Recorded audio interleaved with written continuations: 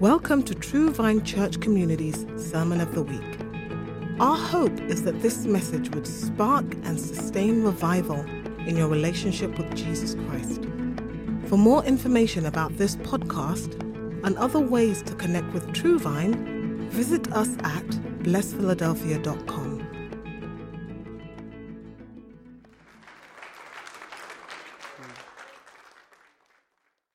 We have been looking at the church of Ephesus, and our study of the church of Ephesus has brought us to the book of Ephesians. And this is a letter written by Paul to the church in Ephesus. Ephesus is in modern-day Asia Minor, Turkey, today. And it's written by Paul, who was in prison for the very gospel that he proclaimed in that land, and we see that there is a church established here. The gospel is bearing fruit in them.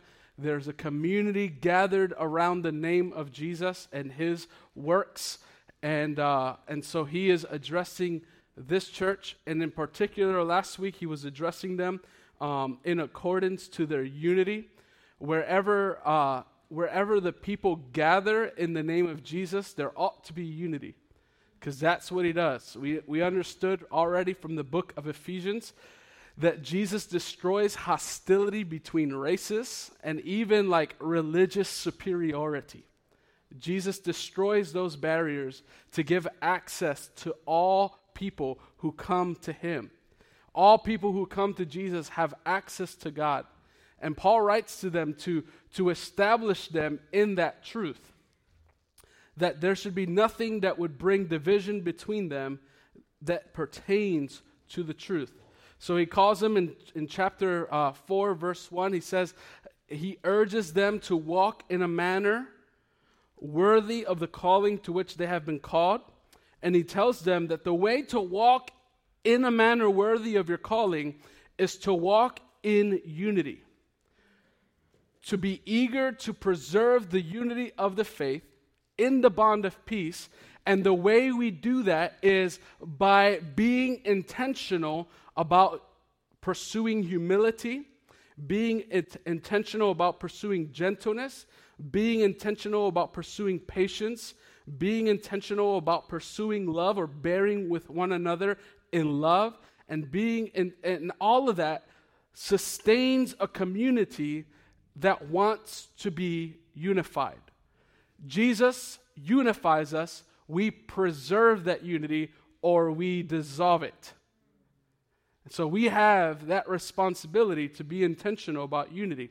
Now, Paul writes to them to be humble, to be gentle, to be patient, to bear with one another in love, not because these are some nice virtues to pursue, but because this is the very thing that the Holy Spirit is producing in them. As we know, if you read Galatians, it tells us that the fruit of the Spirit is love, joy, peace, patience, kindness, goodness, faithfulness, gentleness, and self-control.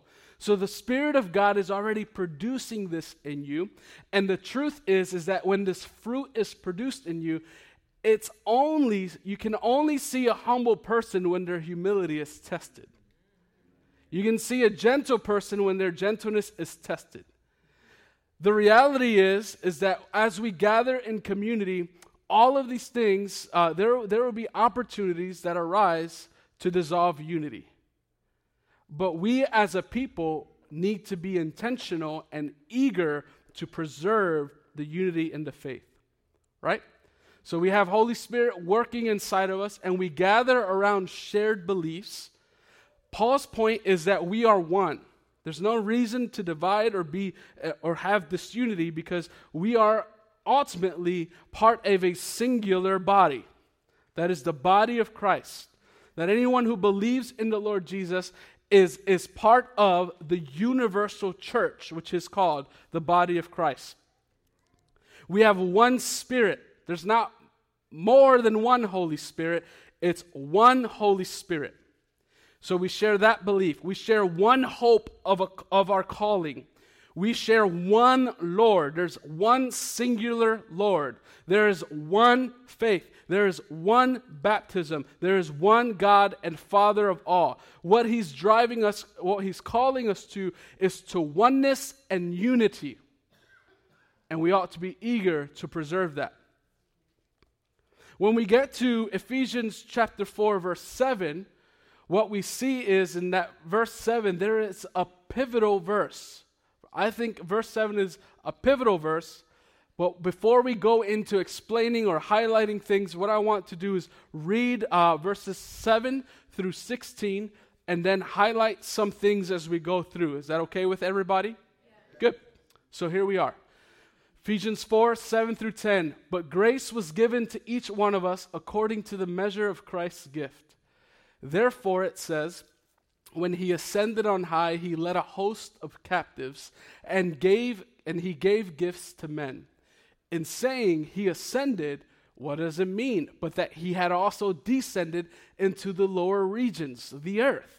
He who descended is the one who also ascended far above all the heavens, that he might fill all things. And he gave the apostles, the prophets, the evangelists, the shepherds and teachers to equip the saints for the work of ministry, for building up the body of Christ, until we all attain to the unity of the faith and of the knowledge of the Son of God, to mature manhood, to the measure of the stature of the fullness of Christ, so that we may no longer be children, tossed to and fro by the waves and carried about by every wind of doctrine, by human cunning, by craftiness in deceitful schemes. Rather, speaking the truth in love, we are to grow up in every way into him who is the head, into Christ, from whom the whole body, joined and held together by every joint with which it is equipped, when each part is working properly, makes the body grow so that it builds itself up in love. Verse 7 is a pivotal point because up to then he had been talking about unity, but in verse 7 he starts making a distinction. And this distinction, according to verse 7, it says in verse 7, but grace was given to each one of us. That's to the individual, according to the measure of Christ's gift. Grace, as we know, as we have learned, is an empowerment from God. Another way to say that is an ability. You can do something as a result of receiving this. What we see here is that this grace that was given to us is a gift. It's freely given, and a gift in this way, the emphasis is on you not needing to do anything to receive this gift or to merit this gift. In fact, the word for gifts emphasizes the giver, not the one receiving it. It emphasizes the goodness of the one who is giving the gift. And we see that the gift is given, and the measure or the determined portion, or what is determined as enough, is determined by Jesus himself. And so, the measure in which Jesus uses to give you grace is what he says. Actually, what he gives to us is a spirit without measure. That's what Jesus offers to us. So, what you have in Jesus is enough, and what you have is more than enough, for he gives it without measure. What I want you to understand here, I want you to see the flow of why he gives the gifts that he gives. So, the only way that he can give the gifts is if he is victorious and triumphant. When you look at verses 8 through 10, what you ought to understand, I know that it's a little odd to follow. He ascended, therefore he descended, but what does that all entail? The gist of that is that Jesus' gift of empowerment to us is connected to his triumphant ascension. Jesus came, speaks of his incarnation, his descension, his descending. Jesus' death, or his perfect life, his death, his burial, his resurrection, and his ascension speaks of his victory. He bore our sins on the cross, amen? He defeated death in his resurrection, and like a triumphant king, he ascended above all the heavens so that he can fill all things. The vision or the picture that you and I should receive is of a king who goes to conquer a land, and when he conquers it, comes back, ascends his throne with a procession of the captives behind him, and also all of the spoils that he received or acquired when he conquered. And so the picture is that Jesus, when he conquered your sin, when he conquered your death, and in his resurrection, he ascended to the right hand of the Father, and from there, he divides his spoils onto his people so that you can do something with it. That is why verse 11 speaks of an equipping. Verse 12 says, there is an equipping of the saints. Jesus is very generous. Jesus is absolutely committed to advancing his kingdom on the earth. Jesus is absolutely committed for you and me to experience his fullness. And so he gave gifts that we might experience the fullness of Christ. Say, fullness of Christ. When we talk about him filling all things, what we're saying is we're seeing his power. We're seeing his might. We're seeing his manifest presence. We're seeing signs and wonders displayed and experienced within the community of the people and those who are in direct relationship with us. Do we want Jesus to fill all things? Absolutely. We want to attain, we want to come to the place where we experience the fullness of Christ. I don't know about you, but I need that. So what does it say? And he gave the apostles, the prophets, the evangelists, the shepherds, and the teachers. Why? So that they would equip the saints. You who believe in the Lord Jesus Christ, you who have received him as your Lord, who have bended your knee to him in loyalty to him and surrendered your life to him, you are the saint. And you ought to be equipped for the work of ministry. So there's ministry to do. There's an equipping of the saints that needs to happen. The other thing that needs to happen is that the body needs to be built up. There needs to be a construction, a project that happens that you are under.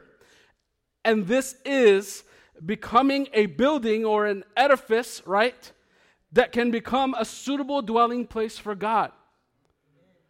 Jesus already does that by dying on the cross, right, forgiving your sins, raising from the dead, ascending on high, giving you the spoils of his victory.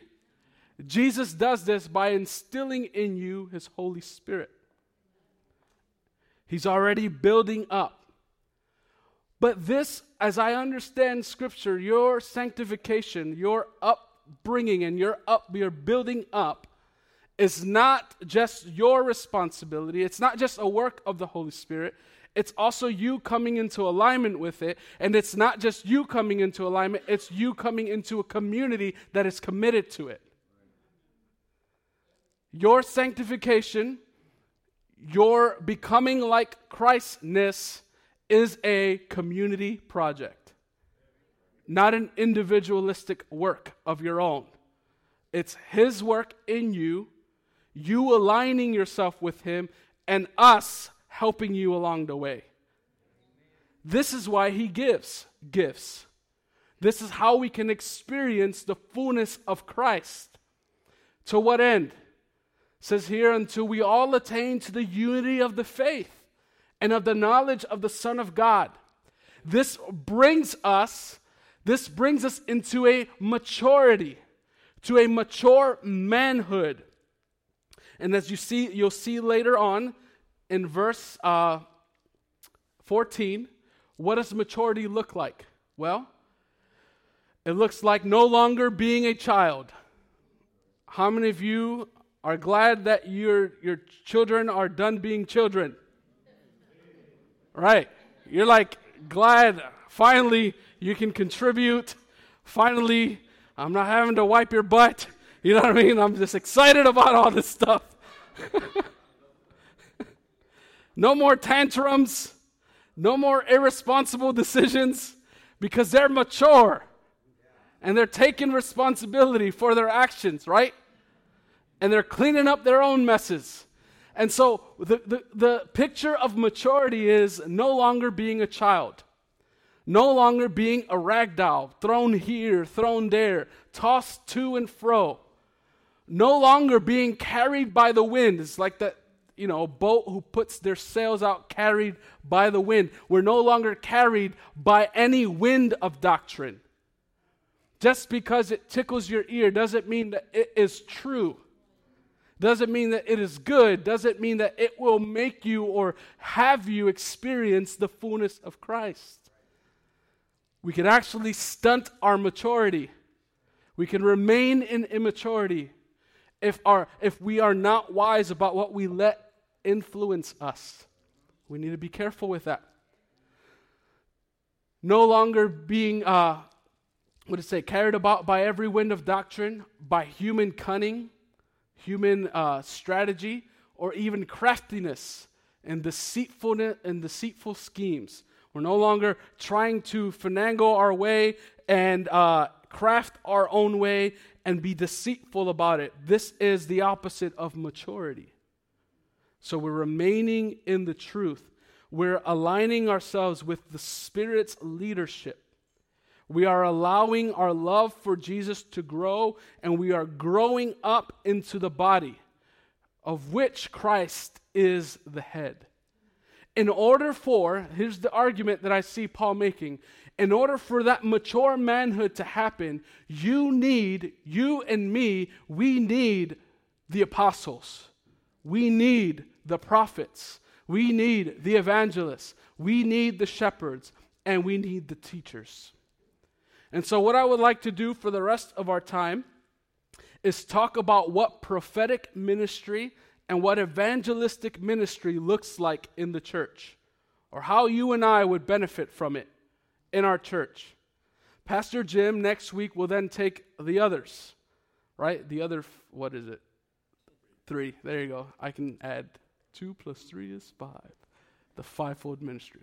So I'm doing 2. Pastor Jim will do 3 next week. The 2 that we're going to do today are the prophets and the evangelists. Some of you are shaking in your boots right now. But I want to ease you. Because there's, I think, a misconception that has arisen in the church today that equates New Testament prophetic ministry to the Old Testament. If you look at the New Testament prophetic ministry, what you see is that it's distinct from the Old Testament. Mainly in these categories that I see it's distinct in that New Testament prophecy is not authoritative. In the Old Testament, those who wrote scripts, those who were prophets, received a direct message from the Lord, and they can confidently say, "Thus says the Lord." And what they said is scripture, and what they said is authoritative, and what they said should be followed. Fast forward to after Jesus' death, when he instilled apostolic ministry, what we see is that the apostles now become the authoritative figures in the church. What they speak is the word of God. What they say is the word of God. What they say is written down. You got me? So in the Old Testament, prophetic ministry was authoritative. Whatever they said goes. And if they said something wrong, they were stoned for it. Because God did not say it. In the New Testament, the authority is apostolic authority, not prophetic authority. Second, which goes with that thought, is that the apostolic or prophetic ministry is subjected to apostolic authority. Paul says in 1 Corinthians 14, 37 through 38, calling the prophets, giving them a check and balance. He said, you think you're prophets, but know that what I'm saying is the Lord's command. So he says, I don't care if you're prophets. Listen to what I'm saying. This is the Lord's command. You see how the authority of the prophet is subjected to the authority of the apostle? Yes? The other thing we see, like I mentioned and alluded to earlier, is that New Testament prophecy is fallible. Old Testament prophecy could not be.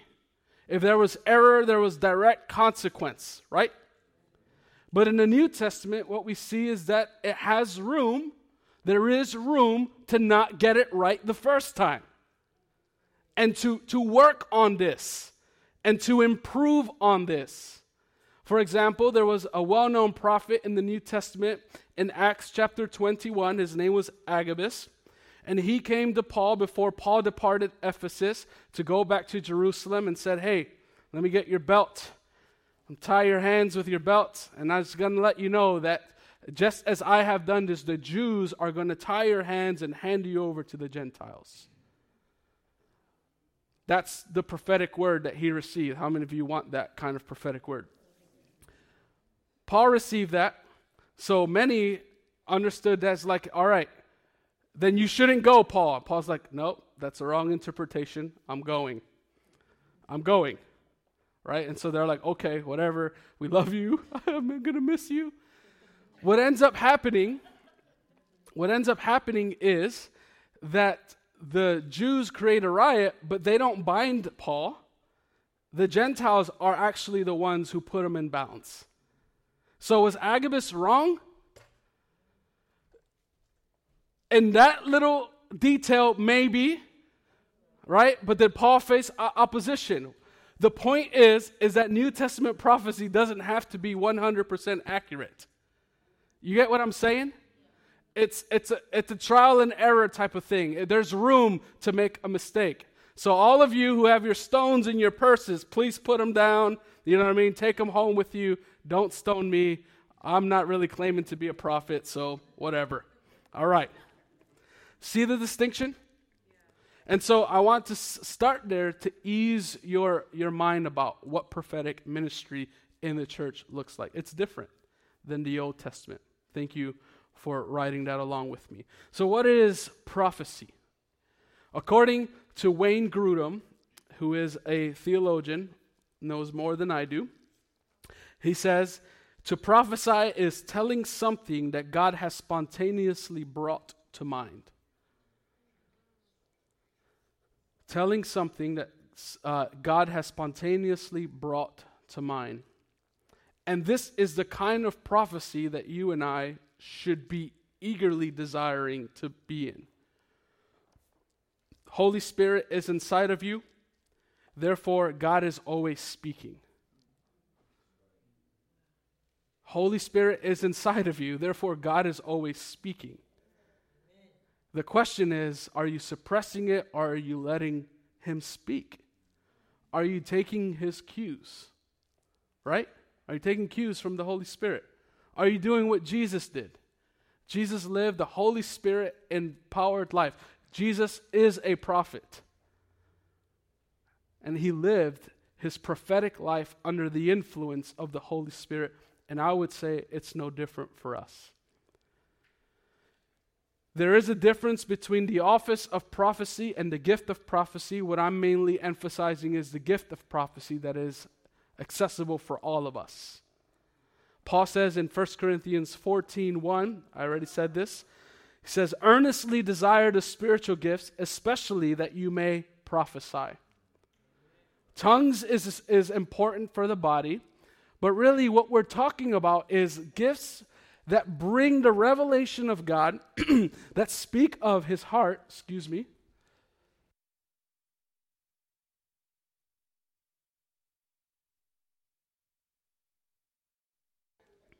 Thank you.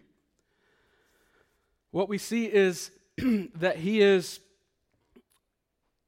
there's my train of thought, along with the clearing of my throat. What was I saying? Senior moment? Oh, man. Already catching up to me. Okay. We're seeing Jesus' heart. We're seeing his mind. We're seeing his love expressed to the church through his people. And we need that. We need the Lord to continually affirm his love for us, and we need direction from the Lord, and we need the leadership of the Lord in our church, in our lives, in everything. We need prophetic ministry. So what does it do? First of all, prophetic ministry exhorts the church to pursue love. It's never, the word and the message that you give is never done outside of love. Otherwise, you're not doing it properly. It's not just a rebuke out of revenge and, that's what you get. It can be a rebuke, but it can also be a rebuke in love. So in everything, we pursue love. Say, pursue love. Pursue love. So the prophetic ministry exhorts us to pursue that love. It also equips the church on how to hear God's voice. Did you know that all throughout Scripture, God had always been speaking, and he has many methods of speaking to his people? I mean, he used a burning bush, he used a donkey, he used dreams, he used visions. All of the above, right, are the things that were readily accessible to the Lord. He used Scripture, an impression, a feeling, a thought. You could even get a picture from the Lord, right? Some people saw a hand writing something on the wall.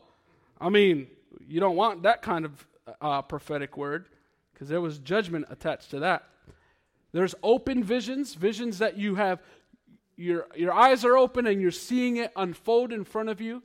And there are visions that are happening in your mind's eye that I guess nobody else can see the open vision either.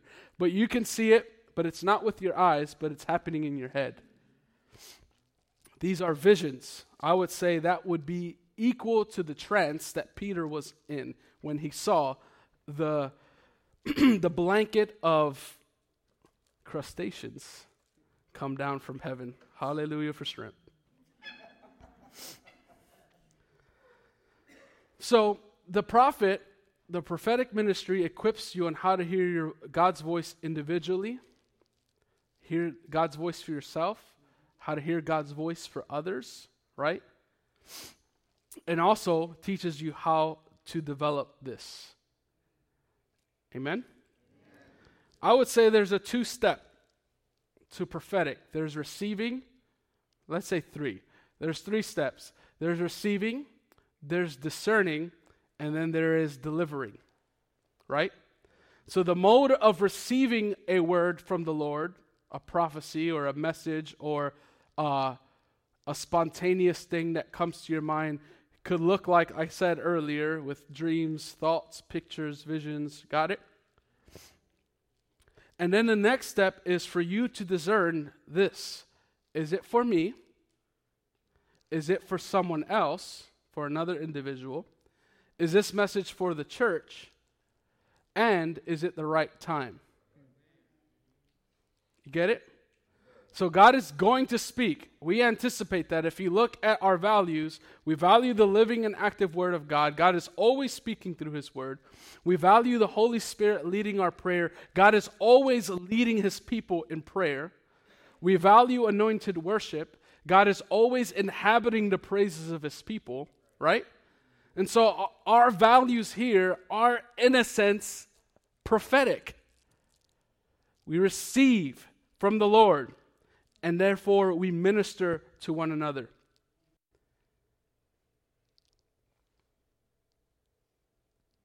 Amen? So, right now, because I believe the Lord speaks, I want you to close your eyes right here in this place. And I want you to ask the Lord, Lord, what do you call me? What do you call me? Or what do you think about me today? And those of you who have analytical minds, I would encourage you to stop thinking.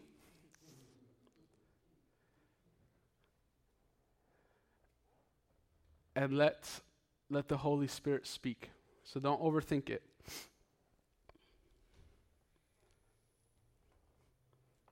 We welcome you, Holy Spirit, to speak to us.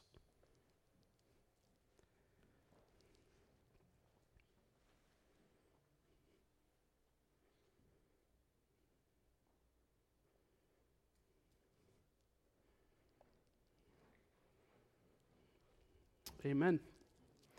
So as you sat there,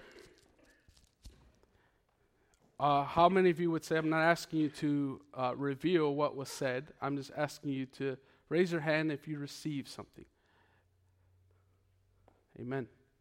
Keep your hands up if you hear a message. So now, that is something that you should treasure, something that will help you love Jesus more, right? And help you experience the fullness of God. Now, for those of you who feel awkward because you didn't receive something, that's absolutely okay. If you didn't get a word or whatever it is that you feel right now, don't feel it. It's okay. No one was forcing anything. I should have said that earlier, right? It's absolutely okay if you didn't get anything. It doesn't say less of you as a Christian. Got it? Good. So the Lord is speaking, right? He does that. And He loves to speak to us. Treasure it. Maybe do that this week as you're spending time with the Lord. Just sit down long enough to hear and to listen. Amen? He will never speak anything that is contrary to His word. He will never speak anything that contradicts it.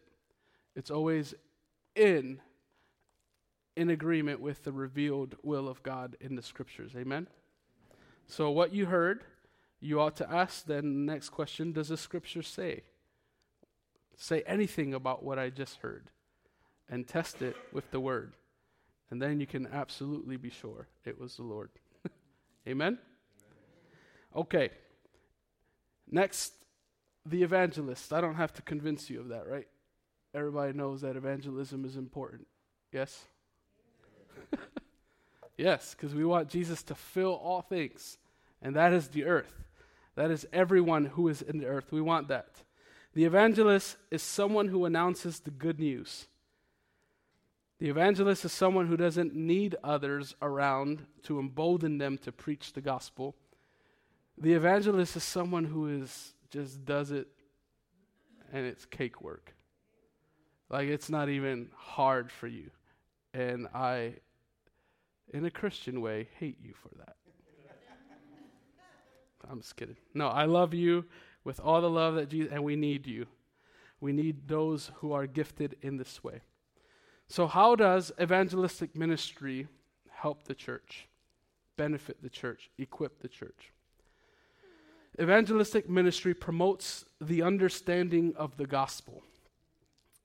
Wherever there's evangelistic ministry, there is an understanding of what Christ has done. We already talked about His victory, yes? Did you know that His victory required Him to die? And that His death was not based on the things that He did, but on the things that you and I did. And His death was for our sin. So He was the substitution for us. He became the substitution for us. Did you know that He didn't stay dead? He was buried. And that He rose again on the third day. And He is not just roaming the earth right now. He's not doing that. He also ascended to the right hand of the Father. And He is victoriously reigning on His throne. And we are awaiting for His kingdom to come in its fullness here on earth. This is what Paul says to the church in Corinth. He says, I delivered to you what is of first importance, what I also received, that Christ died for our sins in accordance with the Scripture, that he was buried, that he was raised on the third day in accordance with the Scriptures, and that he appeared to Cephas, then to the 12, then he appeared to more than 500 brothers at one time, most of whom are still alive, though some have fallen asleep. When Paul wrote to the Corinthian church, he said to them, this is the important message of the gospel. Jesus died for sins. He was buried. He rose again from the dead. This message, according to Romans 1:16, is the power of God for the salvation of all who believe. Paul also exhorts the church, the evangelistic ministry also exhorts the church to take ownership of the Great Commission. It wasn't just something Jesus said to his disciples. Remember when he said, "Go therefore and make disciples of all nations, baptizing them in the name of the Father and of the Son and of the Holy Spirit, teaching them to observe all that I have commanded you, and behold, I am with you always to the end of the age." That was not just a command for his apostles, it's a command for the church until Jesus comes. We need to take ownership of the Great Commission. This is his call for you. You may not feel like an evangelist, but this is why we need an evangelist to help you and equip you. You get it? The idea here is not that we become the prophet, that we become the evangelist, but that we receive an impartation from the prophet and the evangelist. That in our maturity, we have a little bit from all of these. And we're able to minister to one another, minister to those who are in our world. That's the vision, that's the mentality, and that's how we grow. You are a product not just of your dad, you're a product of your mom and your dad, right? They both instilled values, for better or worse, into you, right? And so you are influenced by your mom, your dad. You're not just influenced by them, you're influenced by your teachers. You know arithmetic, you know how to read, you know science because of your teachers. Got it? So even in life, we are influenced by all types of people, and we can come to a place in time in our lives and say, I've reached maturity. Hopefully. The evangelistic minister also teaches the church how to introduce the lost to Jesus. I like the simple statement that Paul makes in Romans 10:9-11. Let me read that to you. If you confess with your mouth that Jesus is Lord, say confession, and believe in your heart that God raised him from the dead, say belief. You will be saved, say salvation. Verse 10 says, for with the heart one believes and is justified, and with the mouth one confesses and is saved. For the scripture says, everyone who believes in him will not be put to shame. Verse 13, for everyone who calls on the name of the Lord will be saved. There is a confession and there is a belief. Confession flows from belief. Your job is to be able to speak the truth about what Jesus Christ has done. Mind you, one of the ministries of the Holy Spirit is to convict the world of sin. So just know that any opportunity you have to share Jesus, the Holy Spirit has already been working inside. So while you're doing the ear work, the Holy Spirit's doing the heart work. So you're not alone. Jesus says, I am with you even to the end of the age. And that includes in your making of disciples. He's with you. Amen? I mean, you already said amen, but I just want to ask again. So there is a belief that flows, the confession that flows out of belief. And what do we believe? We believe that Jesus died and that he rose again. And what is the name that we call? We call on Jesus to save us. The other thing that the evangelistic ministry teaches us is how to sustain our Christianity in the gospel. Many of us, when we came to know Jesus Christ as our Savior, we have a time stamp, date and time in the past. Oh, I asked Jesus to save me and forgive me from my sins on that day. And now I called upon him to save me, and he did. He did do that on that day. But what about today? What about today when you have been tempted, when you have haven't been honest, when you have had a bad attitude? What about today? So it's not a time in history, it's about what he does for you today. Jesus' forgiveness for you Jesus' forgiveness is for you today. It's not a time in history, it's today.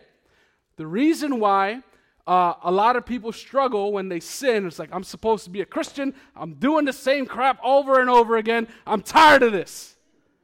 How many of you been there? Okay, all the rest of you are probably liars. And so the good thing about that is that we can have two responses. Not the good thing. We can have two responses to our sin right here and there. We can work and try hard. Say, Jesus, look, I'm doing this all to repay. I can be kinder now. Now, do you love me? So we can make it a pursuit of his love by our works, or we can let him have the definitive answer saying, I love you. I demonstrated when I died for you on the cross. That does not change depending on what you're doing today. I've always loved you. I've forgiven your sin. You are mine. That settles it. Isn't that good? That's different than doing something wrong and then just trying to be better, to get his love and feel like you belong in his presence. Jesus says, I know you're jacked up. I know. Just stop trying to do it and trust me. When I say that you are forgiven, you are forgiven. When I say that you've been redeemed, you are redeemed. When I say that you're my child, you are my child. That doesn't change. Amen? And so the evangelistic ministry helps us live our lives sustained and centered in the gospel. Amen? So, do you see why we need prophets? Do you see why we need evangelists? We need prophetic ministry and we need evangelistic ministry so that we can experience the fullness of Christ together and individually, primarily together. If you want to become a mature person in the Lord, then you need this fivefold ministry. We need the apostles, the prophets, the evangelists, the shepherds, and the teachers. I want you to take time now, just close your eyes, and ask the Lord if there is a person, to reveal a person that you can pray for, a person that you would say is lost, and then ask the Lord for an open door to share the good news with him. Can you take the time now to pray in that way?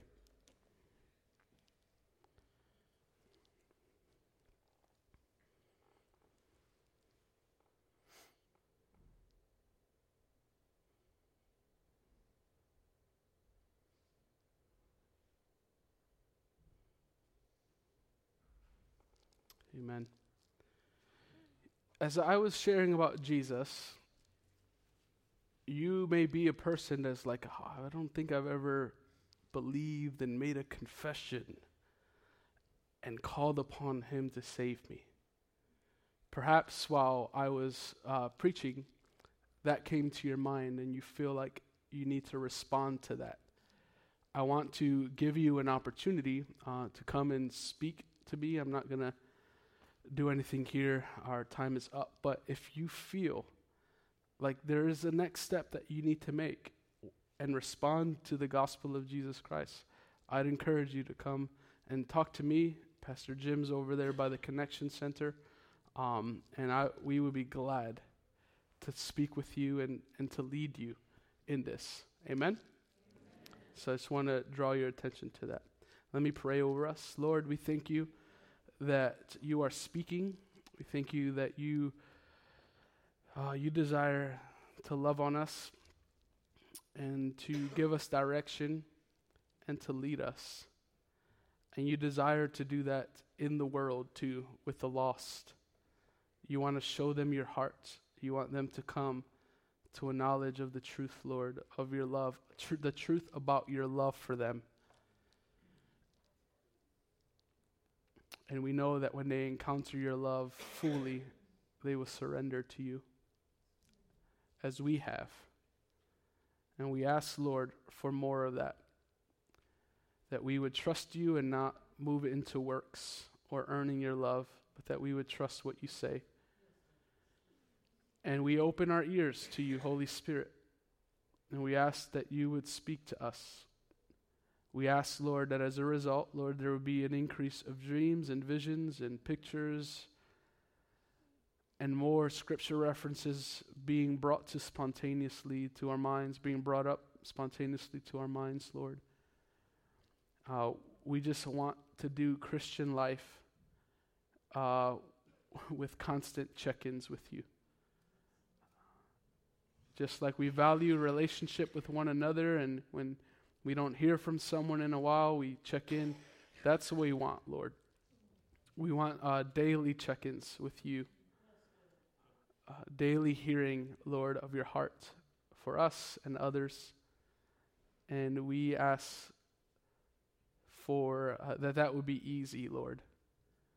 That would be easy because we are redeemed by the blood of the Lamb. Thank you for the gifts that you have given to us out of the spoils of your victory. And we declare in this place, Jesus, you are victorious. Ooh, hallelujah. And we know it. Let your victory fill all things so we all experience the fullness of Christ.